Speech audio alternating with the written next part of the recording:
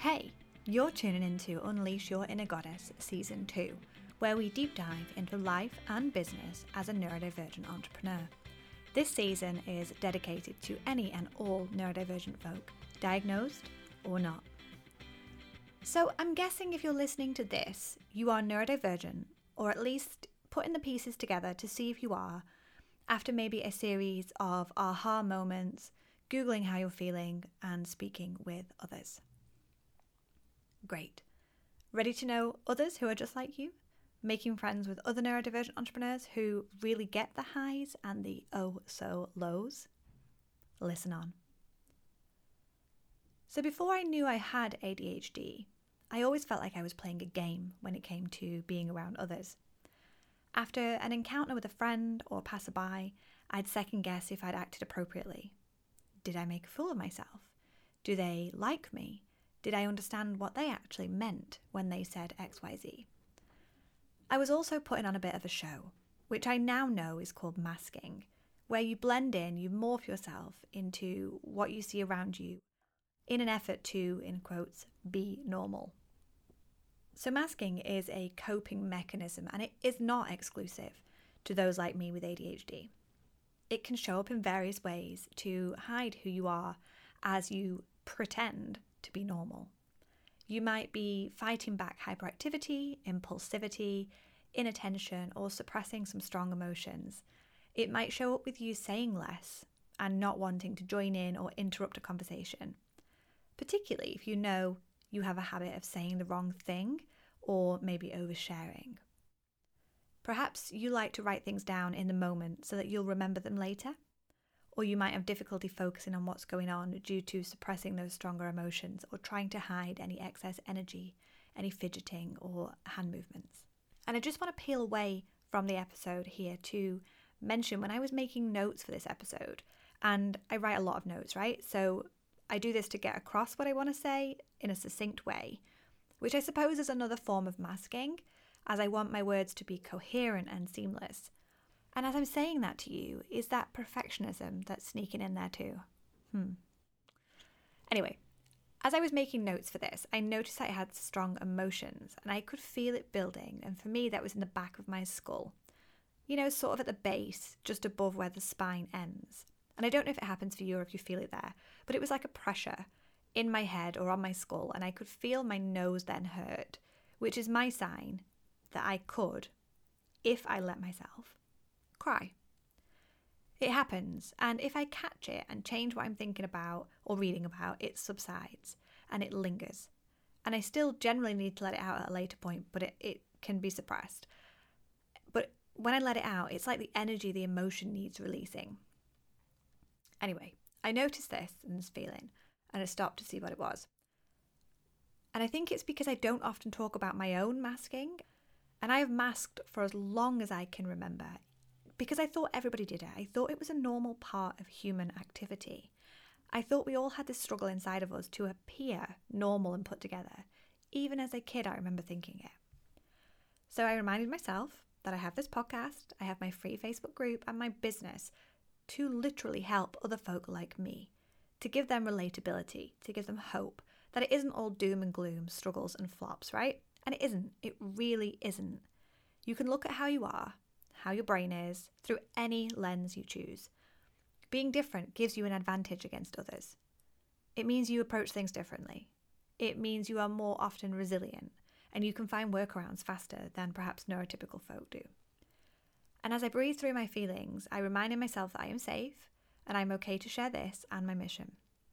What you hear on this podcast as well, by the way, and probably other podcasts, is an edited version of me speaking, and quite softly spoken as well for the most part, as I intentionally slow down how I talk here.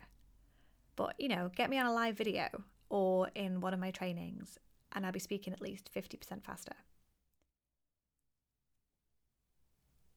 And this isn't me every day. So just be mindful of that. What you hear, what you see, what you notice about other people, it might not be how things actually are. Okay, super vulnerable admission over. Masking most often happens when we don't know someone, we don't trust them, or we believe we need to act a certain way around other people.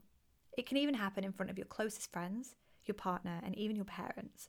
Because deep down, you aren't sure if they'll accept you and love you as you are, or because you've done it for so long, you don't know any different. And this makes it really hard to just be you, to let your guard down, to be authentic and say, do, and act without fear, without judgment or repercussion. This pretending, this keeping up the act and masking the real you is exhausting as shit. It's tiring, right? It drains us, it wears us down. It's simply no fun.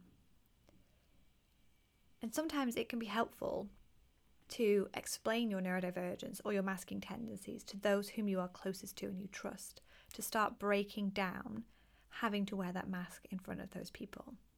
Helping them to understand that this is a coping mechanism of life for you, but you want to be able to lower that mask around them. And things might show up differently in your relationship. And this is giving them a heads up, and then, any change of pace won't catch them by surprise. And if you've kept this masking for a long while, maybe even the entirety of their relationship, it may come as a shock when you start talking much, much more, or your dry humor comes out. Maybe if you're letting your hyperactivity, impulsivity, or strong emotions show more naturally. Or maybe like me, you are a natural oversharer, but you've hidden this part away, and all of a sudden, you spring it on someone. You can see why they might be shocked and surprised. So tackling this first can help all round if you're trying to lower that mask. But what's good for the soul of someone who masks, though, is being around people just like them. People with neurodivergence, people who overshare, speak their mind, or have a lot of energy. People who are used to dimming their light to be more normal are so used to feeling alone, the minority, the underdog. So building a small but mighty tribe, a cheer squad or community, whatever you like to call it, that really gets you is so vital. It's vital for your creativity, it's vital for your individuality, it's vital for your guard to be able to come down, for your cup to be filled up. Imagine talking with other neurodivergent folk that really understand your struggles, can sympathise with those setbacks you have, and give you the support and the encouragement that you really need. Because you're on a spiral path, right? And to go upwards on this path towards your definition of success as a neurodivergent person who also happens to run a business, you need to be able to be vulnerable and honest with where you're at least to somebody you trust. You need to be able to look at the bigger picture of your life, right? And look at what is working and what is not. Putting in some non-negotiables and some boundaries to make sure you don't swing into an excess of something that's perhaps not too helpful, like video gaming or doom scrolling on social media. You need to be able to remove that mask and let your true, wonderful self shine through, at least some of the time. So this community, this cheer squad, whatever you want to call it, they can help you work on what you find difficult or what you choose to procrastinate on. They can help you hold yourself accountable, and you can help them too. It's a two-way street, right? Accountability and body doubling have been shown to be super helpful for those with ADHD and with other neurodivergences too. So just by sharing what you are aiming for today with someone else, you are boosting your chances of success.